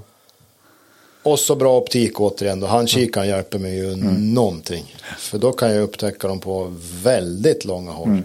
Och liksom ripan har ju en kontur som inte någon snöknul kan ha. De är lite rundare och så sitter de och sover så har de en viss kontur. Betar de så har de en viss kontur. Och så är de oftast lite mer krämvita än den här kritvita snön. Ja. Och så ofta ser man ju sträcket på fjällripstuppen. Så det är så små grejer som... Och så letar man där de har gått och betat, där de har sparkat. Och så följer man dem och så lyssnar efter knarren. Och till slut så är man där. Ja, så i alla fall så sola med och så blir de nästan som gul på... Ja, då är de ju överallt. Ja. Då är det så här, då kan de som... där alltså. Ja, där. Ja. Men det må vara fint här med att du kan bruka snöskotern liksom till fjälls på... Alltså inte färgjakten, men för att komma dig upp till... Det kan jag inte göra. Nej, kan du inte. Nej, utan då måste du åka till våra län... norrut, Västerbotten, Norrbotten. Alltså får inte det här får du absolut inte använda skoten. Och det är upp till varje länsstyrelse. Nej, här är det, du ser ju den här kroppen. Ja. Nej, men det är bara kroppen som får ta mig in. Så jag får inte frakta den överhuvudtaget. Det är lite annorlunda i Sverige mot Norge. Alltså det är många sån olika regler. Ja. Man måste kolla upp ganska mycket olika, alltså, för det är stora skillnader från län till län. Ja, alltså tar du skoten och bössan här, då vet du tusen, då åker du nog in tror jag. Och åker du bara, vad är det dit? 40 mil, 35, så är det till Västerbotten. Stoppar ni purkan i vapenfodralet, sen behöver du inte ens följa skoterleder på många ställen. Det är bara att köra, du kan åka rätt upp på en fjälltopp. Ja. Stanna skotern, det enda du behöver göra skida 500 meter, sen kan du börja jaga. Ja. Så när jag gjorde det första gången tänkte jag, men fan nu kommer någon att se in mig, det kan inte stämma, så här får jag inte göra. Men det var ju bara gasa. Ja. Och då kommer man ju otroligt långt in. Ja. Fördelen med det är att man sprider ut jakttrycket otroligt bra. Ja. Ja, speciellt där uppe där det är så mycket fjäll emot norskgränsen. Ja. Alltså, ja, verkligen. Men det är lite, alltså fine, det är väl samma här. Alltså, du sprider ju ut jakttrycket väldigt bra om du inte får använda skoter heller. Därför att det orkar inte folk. Då får jag vara själv i alla fall. Så att visst. Jo. Nej, men jag vet inte jag tänkte att det var lov. För vi var i Västerbotten nu i januari och jagade. Då körde vi skoter upp på fjället och jagade ripa från. Eller vi hade med skir så rakt men också körde upp på fjället och parkerade. Ja, visst. Men det är ju inte annorlunda det än att du tar bilen och kör på parkeringsskolan. Nej, men det är ju inte det. Alltså, det enda undantag här är att du får följa en skogsbilväg med skotern och ha bössan nedpackad. Ja. För det ser de som att du kör bil. Ja. Men det är enda undantaget. Sen kan du få söka dispens för att ta det till och från en jaktstuga. Men det är inte säkert att du får den där dispensen. That's it. Vilket är lite, det är synd samtidigt. För det finns väldigt mycket fjäll som man hinner sig ju inte dit. Du måste ju ha en vecka på det liksom. Men en annen jakt som jeg vil tro er bra forutsetninger for her, og der du har vokst opp da, det er jo toppjakten. Ja, den är också magisk. Du lägger någon dagar på det varje år, eller? Ja, absolut. Jo, men det jaktåret är som inte komplett om jag inte får till några dagar. Och jag vill gärna ha någon dag som är sådär magisk som bara kan vara. Ja. Och det fick jag till i år. Jag fick till, ja, vi kan säga två magidagar och 3 dagar som ändå var bra. Men som, ja, det krånglar lite. Vi sköt någon fågel och vi såg fågel, men det småjävlas lite grann. Det ska inte vara kul om det alltid var perfekt heller. Nej. Men men den är magisk. Och det är lika magiskt varje gång att skjuta en stor tjädertupp. Alltså de är för jäkla maffa alltså. Snygga fåglar. Men hur är en sån dag som är magisk då? Hur ska vara? Ja, alltså nu senast den dag som var, om man säger årets mest magiska dag, då var det 10 minus när jag stack från bilen. Och så var det rejält med lösning, så det var totalt knäpptyst på backen och skida. För det är en jättebra förutsättning att det är tyst. Och förutsättning nummer 2 att det är mycket upplägga i träden, så att det är kritvitt, mycket snö ända upp i topparna. Därför att då kan de inte finna mat på backen. Det är sällan de sitter inne efter, alltså i trädet, utan de sitter i kronan. Ja. Och då är det lättare att upptäcka dem. Och för att det ska vara det där, då ska det heller inte blåsa. För att då blåser ju träden ren. Ja. Och så är det så, alltså de sitter uppe kortare tid om det är blåsigt. Den där dagen jag pratar om nu, då var det också gnistrande sol. Det var inte ett moln på himlen på hela dagen. Och det förstärker ju bilden. Alltså man tittar på korten efteråt så är det ju, ja, det är magi rakt av. Det är så läckert.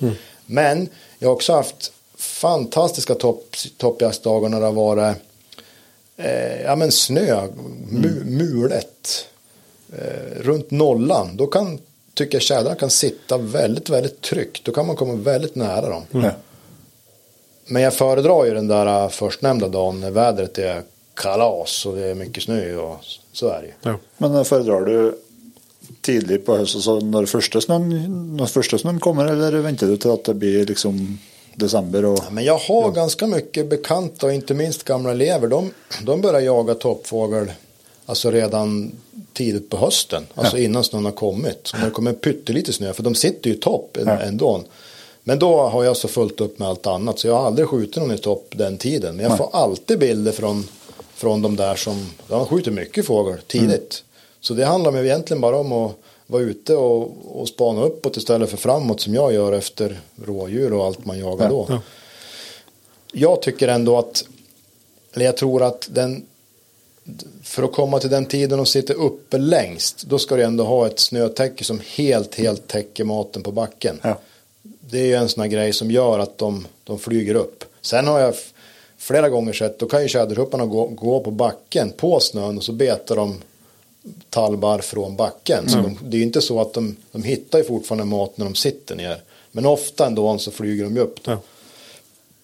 Och så har det varit så sista säsongen här nu att det har varit mest snö i träden en bit in i januari. Sen har de blåst av. Och sen har det som inte kommit någon ny snö i träden. Så just därför har jag haft bäst jakter nu första halvan av januari. Ja, men faktiskt. Men och just nu är det lite för skrapigt. Så att annars så nu skulle det funka. Det är ingen upplägga, men det är snö på backen. Det skulle funka nu också. Men det är svårt när det är skrapigt i snön. När det kommer bli väder och så att det låter, då är ju de först på bollen. De har sån jäkla koll på. Ja, det är fint också. Det är nog med stämningen när det blir liksom så sterilt allt då. När det är snön, inte ett spår. Och nej, men det är ju... Det är magiskt. Ja, det är magiskt faktiskt. Ja. Det är ett spörsmål som jag har suttit och tänkt på, Anders. Du som har haft mycket elever och drivit med det i lång tid. Hvilke tips har du till andra jägare som ska ha med sig färska jägare ut på jakt? Alltså, vad har du lärt för att de ska ha det bra och att de ska liksom... Det är ju, vi önskar ju vi har med oss nya jägare ut att de inte bara ska vara med den dagen, men att de ska få ta del i lidenskapen och driva med det över år liksom. Nej, men det är jätteviktigt. Alltså, alla vi är ju beroende av att det är fler som jagar. Vi måste vara många för att den här fantastiska sysselsättningen ska liksom få leva kvar. För det finns många som inte gillar den liksom. Och då måste vi vara många och starka. Klart det. Så det är viktigt. Nej, men jag tycker att alltså kunskap om djur och natur ser jag som första steget på något sätt. Och det var det jag nog fick, tror jag, när jag var liten. Och därför jag tycker det här är så fantastiskt fortfarande. Alltså kunskap om mården. Alltså fångar man en mård, då har man lärt sig massor om mården innan. Hur lever den, vart lever den, varför, av vad, var ska jag sätta fällan? Jo, då lägger jag ihop allt där. Och så får jag mården, då lär jag mig allt jag bara kan om mården. Alltså, jag vill lära mig allt. Det tycker jag är sådär viktigt att lära dem. Alltså, vad heter den på latin och vart kommer den ifrån? Vad finns det för släktingar? Det finns ju massor att lära sig om bara mården. Och det gör ju också att man blir aldrig fullärd på det här. Man kan alltid lära mig nya grejer. Och det tror jag nog att jag får ändå ganska, jag tänder nog gnistan hos rätt många att det är spännande att lära sig nya saker. Sen kommer ju allt det här med spänning och skjuta och sånt där, men det är ju verkligen inte steg ett. Alltså vårda viltet, hur vinterfodrar man rådjuren, hur får man viltstammen att må bra liksom på lång sikt. Det handlar inte om att bara stoppa dem i frysen, även om det också är viktigt. För det andra änden så tycker jag att det är jätteviktigt att få stoppa någonting i frysen också. För att sen pricken över i det är ju att själv kunna laga en schysst måltid av det när jag skjuter. Om det är en ripa eller en bäver eller en gås eller en rådjurssadel, så vill jag kunna göra det där perfekt. Och där blir jag ju heller inte fullärd. Så det går alltid lära sig nya saker. Alltså det där med att, för att ha de som ska bli med ut då, alltså det är ju, som du säger, när de är på den som fick vara med på till Sörmland här då, fick fantastisk jakt, så är säkert de helt skönda med en gång hur privilegierat de är, alltså för att vara med på den jakten. Men sån är det ju kanske för de flesta som börjar och ska pröva sig på jakt, så får du kanske, men det är ju när de har både att du får bli med ut, men det är att pröva att lägga till rätta, tänka jag, så att man får känna på att lyckas. Alltså det är ju lite som du säger, så hvis den har ett lite bredare grund med att lära sig lite om djuren, och så är det ju, kan ju vara mästring bara att få sett ett dyr, eller att du har fått, att du såg spåret och vilka spår det var. Alltså det är att lägga till rätta för att lyckas på lite bredare, inte bara med att träcka avträckaren. Nej, och sen ska man väl ändå väl och säga att de jag hade med till Sörmland Småland, de gick ju 3:an. Så att de är ändå 18 år. Och de flesta av dem hade lärt sig mycket innan de kom till mig på Dille. Och sen har de gått med mig i snart 3 år. Så att de har ju faktiskt, de kan ju ärligt talat mer än många svenska jägare som har jagat länge. Så de är ju inga nybörjare, trots att nu de fick en jaktupplevelse som många kanske aldrig hinner få. Men alltså, nej men så här då, lär nya jägare allt från grunden. Ta det lugnt. Det viktigaste är inte att ha ihjäl någonting. Det är också. Alltså, man ska inte vara rädd att låta nya jägare ändå ganska fort skjuta någonting. För hur den är så är det viktigt också. Det är viktigt för mig också. Skulle jag bara gå runt och titta och lukta på mårdar, så skulle jag inte sluta ledsna på det. Jag vill ju skjuta någonting. Så funkar det liksom. Och så skjut mycket. Alltså öva mycket. Alltså de här får öva massor. Och jag övar massor. Och så ska man öva, det ska vara roligt när man övar. Öva liksom varierat. Och så jaktlignande situationer. Ja visst, precis. Och använd fantasin när man övar. Det går ju att spela upp alla möjliga scenarier liksom, och tävla med varann och få lite puls och olika skjutmål, skjutställningar. Ja men verkligen. Allt ska man öva på. Väldigt bra. Och så ett begrepp som vi var snackat så vitt om det på förhand här, som med lokal i Sverige, som vi inte är känt med, det är ju yrkesjägare, men den som går ut härifrån, och de kan inte kalla sig, de är inte yrkesjägare. Nej. Alltså, för det är ett annat, det är det nästa steg igen liksom på utbildningen. Ja, det finns bara ett sätt i Sverige att bli yrkesjägare eller viltmästare. Och det är att gå Östermalma som Jägarförbundet har i Sörmland. Och den utbildningen går ungefär vartannat år. Och då måste man först plocka på sig praktik under visst lång period. Och det är lång period. Då är man på olika praktikplatser som är De är godkända av Östermalma, av den här viltmästarföreningen då. Och så skriver man en dagbok på respektive ställe som man också måste redovisa. Och sen kan man då bli antagen på viltmästarprogrammet. Ja. Och tiden för den, hur lång den är, den varierar lite grann. Men jag skulle säga att jag tror att det är ungefär ett halvår till ett år totalt. Och då går man den då, och klarar man den, då är man viltmästare. Ja. Yrkesjägare skulle kunna vara en lite äldre titel för samma sak. Ja. Så traditionellt sett, och det de oftast blir de här, det är att de får anställning på ett större gods i södra Sverige och så sköter de jakten och viltvården. Ja. Och så har de kanske en eller två jaktelever som sköter fällor och fällfångst och som hjälper dem med utfodring och kanske föder upp änder och sådär då. Ja. Ja, för det är betydligt med sån typ av arbetsplatser i södra Sverige än det är i distriktet här och nordover. Ja, här finns det tyvärr inga sådana. Nej. Det är ju lite konstigt att det gör det. Det är mycket jakt här och stora marker och mycket vilt. Och... Verkligen. Den ena grejen är väl att kanske att säsongen för många jakter är ganska kort här. Ja. Men för skulle man göra det här fullt ut så skulle man behöva variera ganska mycket. Ja. Alltså, håller du till på ett gods i Sörmland, för Sörmland har många gods, då kan du specialisera dig på dov. Sen kan du köra det hela säsongen. Ja. För att det finns jättemycket vilt. Och det är ingen som sätter stopp. Nej. Inte jakttiden. Det kanske kommer lite snö, men den kommer försvinna på ett par dagar. Ja. Här jag har ganska mycket med fjälljakt i Medstugan. Johan känner jag väl som driver det. Han kör ju en kort men väldigt intensiv säsong där uppe. Ja. Men det är ju mitt på fjället. Ja. Så han startar alltså 25 augusti med ripjakten och sen drar älgjakten igång. Sen håller de på till brunstuppehållet. Och så kan de ibland ta en älgjakt efter brunstuppehållet. Sen är han klar med sin säsong i Medstugan. Och klart då är det svårt att ha en yrkesjägare anställd på den korta perioden. Men skulle man då kunna ha liksom harjakter och toppjakter och ripjakt på kula och rådjursjakt. Alltså lite beroende på vart man håller hus så skulle det kunna fylla en väldigt längre säsong. Så är det ju. Men tillbaka till södra Sverige, så där har ju, är det inte jaktsäsong, men den är ju lång.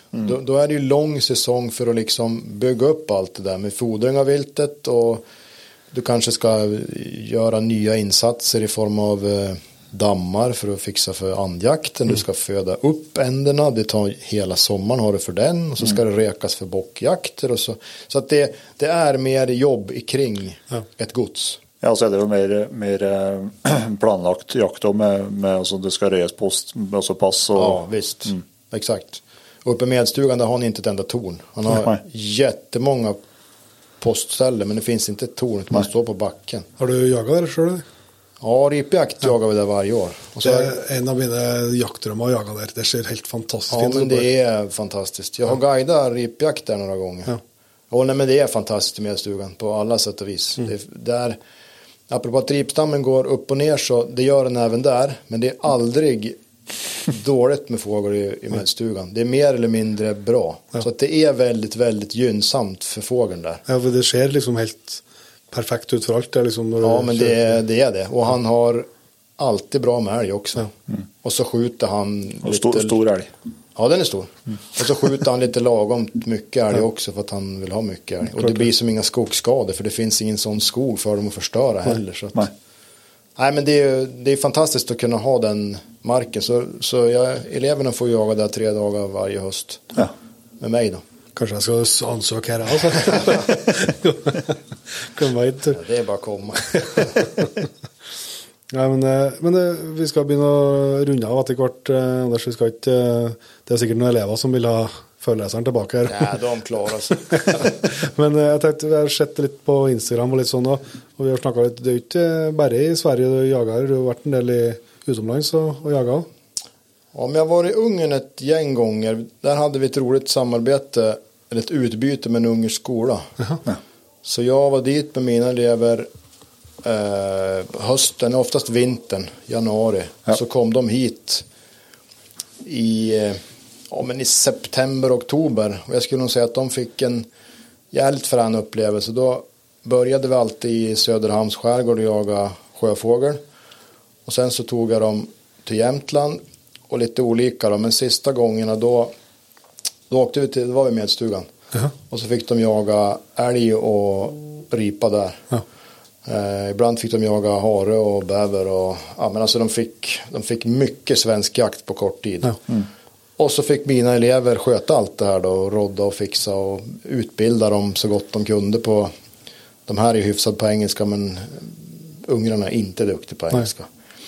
Och när vi får dit och så fick vi, och det gör också att eftersom att jag var i Ungern, jag vet inte, kanske 10 gånger totalt typ, i kläden av en lärare, så har jag lärt mig otroligt mycket av ungersk jakt. Jag har jagat på jättemånga olika ställen. Provat nästan alla deras jaktformer och skjutit en jävla massa vilt där av alla möjliga sorter, dock inte kapitalt då, eftersom att det är i form av lärare och skola, men det må ju vara hänt. Jag har fått gjort otroligt mycket fränt i Ungern, så jag skulle säga att jag kan ganska mycket om ungersk jakt tack vare det, mer än om jag hade köpt 10 jakter där. Då hade jag inte alls haft den här inblicken. Jag har fått vara med bakom kulisserna liksom, och jag har gått i drevet med drevkarlarna, fastnat en massa taggiga jävla buskar och fått liksom stora galtar så jag måste kasta den på sidan. Jag hade någon kronhjort som sprang bakåt och hoppade över liksom drevkedjan och drog till ett bakpass. Men jag har verkligen varit bakom kulisserna. För det var drivräcka på sån typ av jakt, det är inte en tacksam jobb det. Nej du, jäklar anacka. Och var det minsta lilla att liksom drevkedjan klanta så var det lite för mycket lucka, då stack det någon stor galt rakt bakåt. Så man inser, då såg man ju att bakpassen är inte så dumma. Nej, men och sen en dag så var vi med på, det var ett tillvaratagande. Så då körde de ut oss till en tidig morgon. Då hade det jagats dagen innan. Och då fick vi vara med och ta rätt på 60 grisar där. Trofékokning och se hur de tänkte med kötthantering. Och där skulle jag gärna vilja lära dem ett och annat. För fy tusan vad de var klantiga alltså. De fattar inte det här med mörning och hängning av kött och inte kyla ner för fort och shit vad många fel de gjorde. Nej, men sen var jag med och arrangerade någon jakt och liksom tänkte säkerhetstänk. Jag var med och gick med en gubbe och gick eftersök med tax på en stor skjuten galt och kröp i massa snår och hittade massa slamser och nej, men jag har gjort jättemycket saker. Och så var jag till Lettland 2 gånger och jagat kron i brunst, och det är ju, det är lite Formel 1. Fy fasen var läckert alltså. Man liksom kommer så nära brölen så att det liksom det mullrar i bröstet. Det är fränt på riktigt. Och så sköt jag en jättestor galt där i höstas på smygjakt. Otroligt läckert. Och när jag var där så har vi också fått jaga varg. Inte skjuta någon varg, men jag har sett och jag har kornat och det var ohyggligt nära. Så till Lettland ska jag flera gånger. Nu har vi köpt den där jakten, men jag har kontakt med Renarsguiden där, så att vi ska ta hit han på lite toppjakt nästa år och försöka göra lite byten där. För att det är nära till och det är trevligt folk och jättebra jakt. Ja, och det syns jag är som en jävligt bra kombo, brödjakt och ulvjakt i samma. Eller hur? Ja, det hörs som en jäkligt fränt. Nej, och jag skulle säga att i år när vi var dit så var det nog mer varg än vad det var gången innan. För då fick vi också, efter jag hade skjutit min hjort, för då sköt jag en fin och stor på en brunstplats, verkligen in i epicentret. Det var så jäkla fränt. Då fick jag gå runt och smyga på varg då i ett par dagar när de andra skulle skjuta sina. Och då lyckades jag inte skjuta någon eller se någon, men jag hörde ju ylen när jag såg spåren, så att det är ändå det är en läcker upplevelse. Och så har jag varit i Österrike och jag gems, och det är också en sån där jävlar. Alltså i alla fall topp 10 upplevelser totalt sett. Det är makalöst läckert. För då får du lite kombination av den här, alltså när man är så glad i fjället. Exakt. Så samtidigt får exakt. Och så man gillar att röra på sig och jävlas lite och få använda pannbenet och jag fick allt. Och så den naturen. Och så långa skotthåll och makalöst roligt. Så det var jag och 2 kompisar som var dit. Så det hoppas jag också det kan bli någon något nytt med. Ja. För dit skulle jag gärna åka. Och sen har jag varit i Österrike och Tyskland en par gånger också med skolan. Inte jagat, men gjort studiebesök. Ja. Också som jag är jätteglad över. För då har jag varit på Laika och Swarovski och Krieghoff. Och, alltså varit bakom kulisserna på sådana här ställen som är svåra att få komma in. Så jättefränt. Så när jag liksom skjuter mina grejer nu så... Jag ser faktiskt på dem på ett annorlunda sätt nu när jag ser att... Du ser hantverket liksom. Ja, faktiskt. Och likadant en drilling. Man har varit på Krieghoff-fabriken och sett den där farbrorn som står och tittar och löder ihop piporna liksom. Han var expert på det där. Han var bäst i kanske världen på just det där. Och ta ut ämnena till just det där. Han stod och tittade mot sin blåa lampa i taket liksom. Alltså snacka om hantverk. Ja. Och det är likadant om man köper en gammal drilling nu för 15 000. Ja, det är ett otroligt hantverk egentligen. Det är någon som har lagt sin själ i det där. Ja. Men det värderas ju inte på rätt sätt egentligen. Nej. De skänks ju bort nu. Nej, sen har jag mer planer för utlandsjakter också. Jag ska som sagt till Lettland kanske redan i höst. Och så pratade jag faktiskt, eller skrev. Det är det nya sättet att prata. Man skriver med folk. Så skrev jag med en guide på Irland häromdagen. Så dit hoppas jag ska och göra ett reportage med allt om jakt och vapen i november nästa år på Sikajort. För han var jättepeppad på att jag skulle komma dit och göra ett reportage.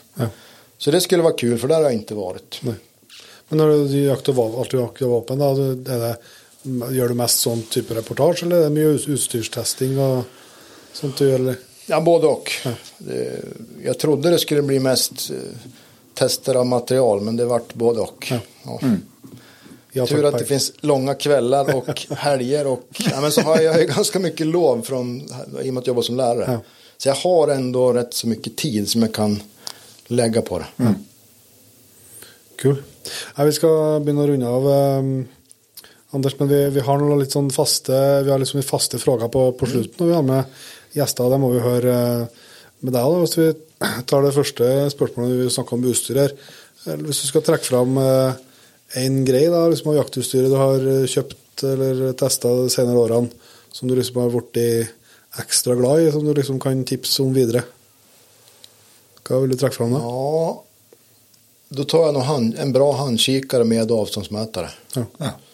Den skulle jag verkligen inte vara utan. Nej. Och då har en Leica du hade då? Ja, Geovid. Ja.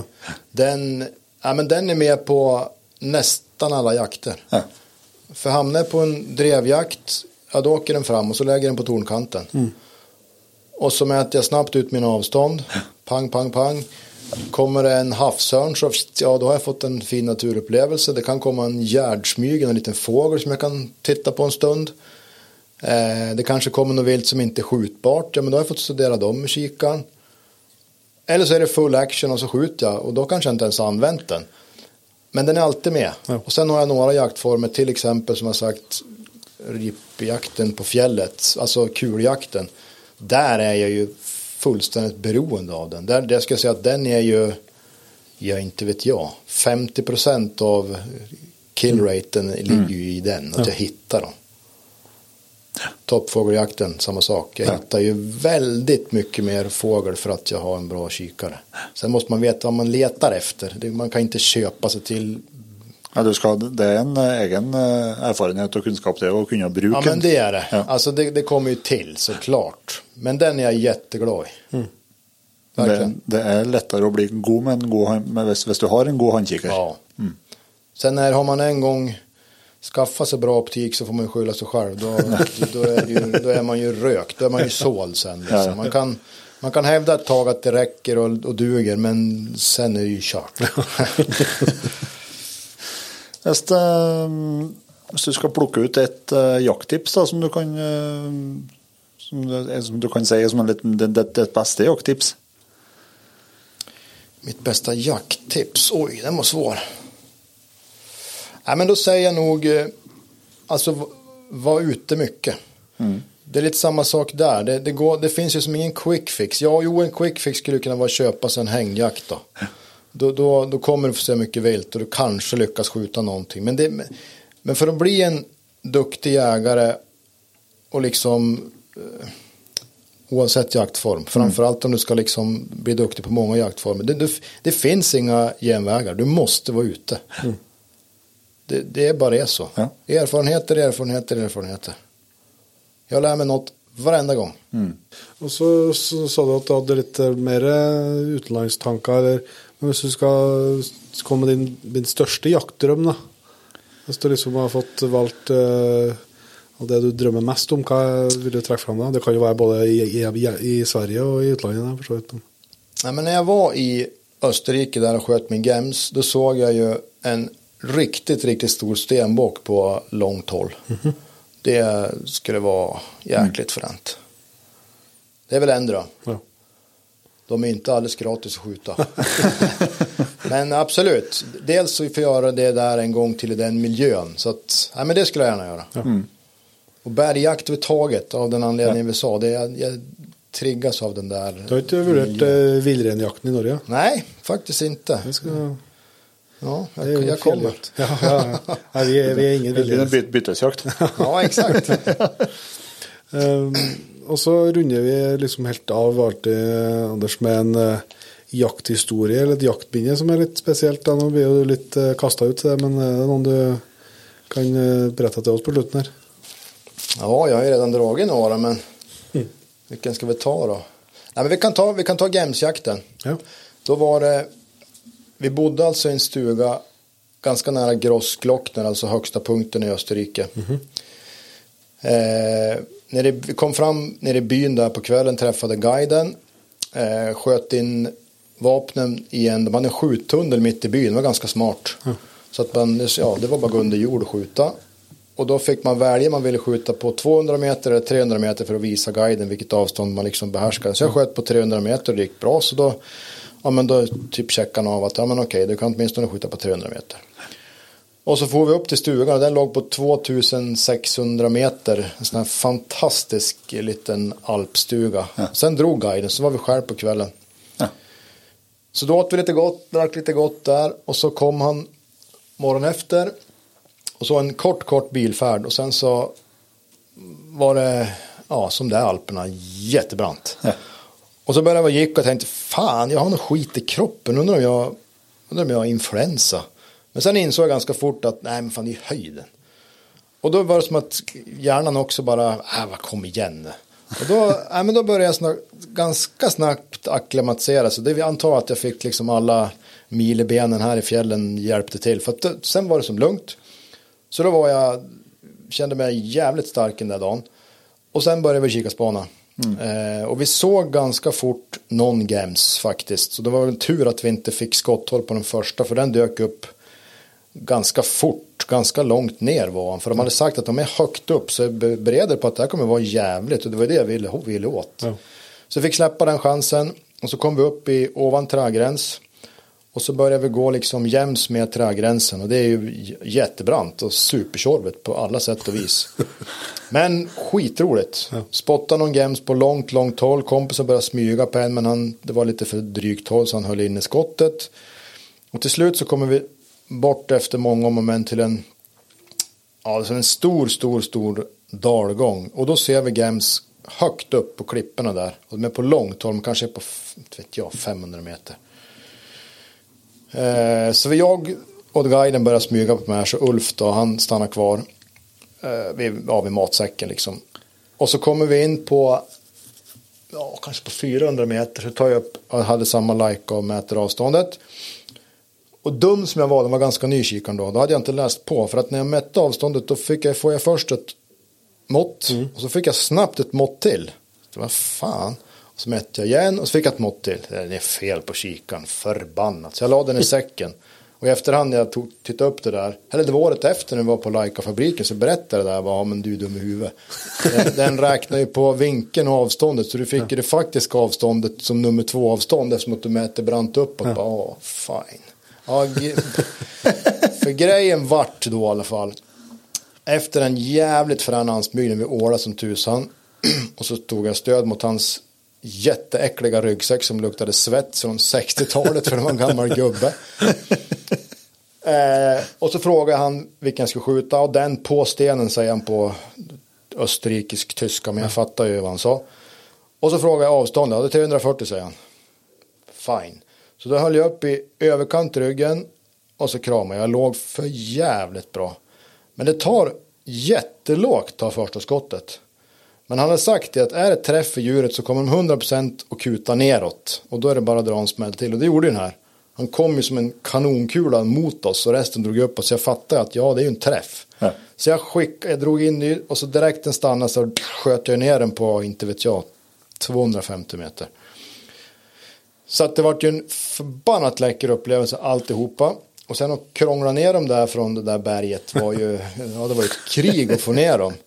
Men sen började jag fundera, hur fanken kunde jag ta så himla lågt? Men min enda förklaring är att den där gamla gubben med sin enkla havsståndsmätare, han måste ha mätt hejdlöst fel. Ja. För att jag låg så sjukt bra, jag hade skjutit, alltså jag visste exakt hur det gick på 300 meter. Och 340 visste jag också exakt. Och höll ovan kantryggen och det tog alltså ner i vänstra benet första skottet. Ja. Och det finns bara en förklaring, det är att han mätte på, ja, det var ju skitlångt håll. Ja. Men det var också mitt fel för att jag inte hade läst på kikaren där, att jag inte fattade. Så att det var jag hade lite sådana fnurr på tråden ändå i huvudet som gick någon dag där.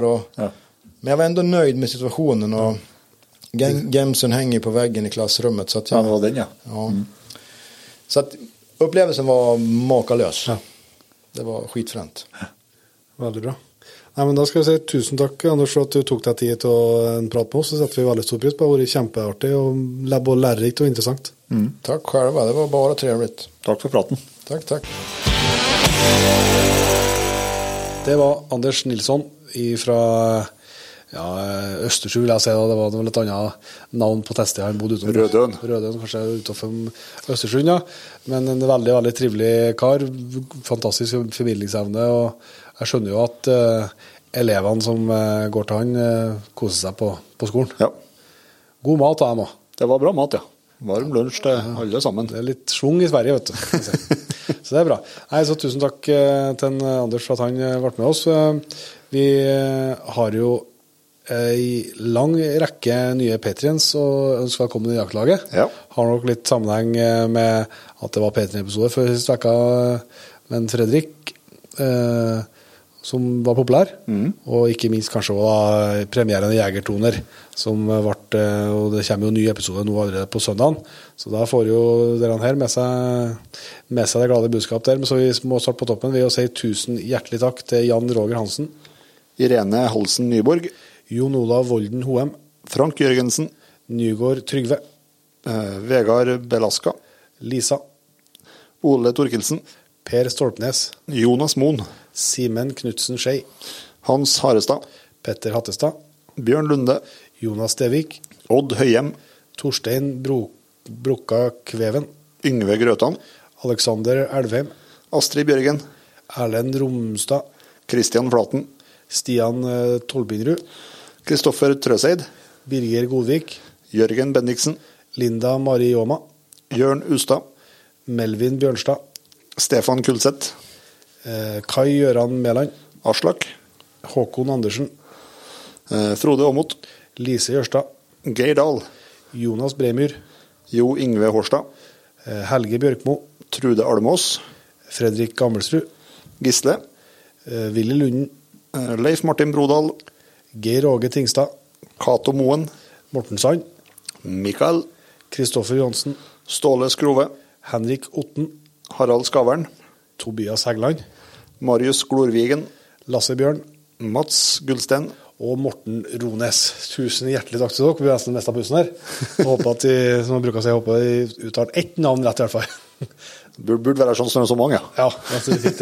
Så tusen hjertelig takk til dere, og selvsagt til alle dere andre som allerede er med og utgjør det store P3-jaktlaget vårt, som gjør det mulig for oss å både lage jegertoner og drive Jegerpodden og kjør seg en tur til Sverige. Ja, og finne svensker å prate med. Det er dere som gjør det mulig, så dere er vi evig takknemlige, og har du som hører på her lyst til å bli med i jaktlaget og ikke er det, så ligger det lenke i beskrivelsen av episoden. Da, god helg og god jakthelg, og husk jegertoner på søndagskveld. Yes. Til neste gang, Petter. Vi høres.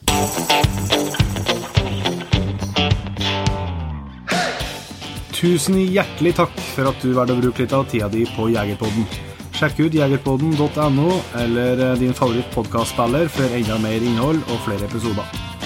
Følg også Jegerpodden på Facebook og Instagram, og ikke minst, husk å fortelle alle gode venner, familie og tilfeldige forbipasserende om Jegerpodden, sånn at vi får spredd det glade budskap videre. Vi høres!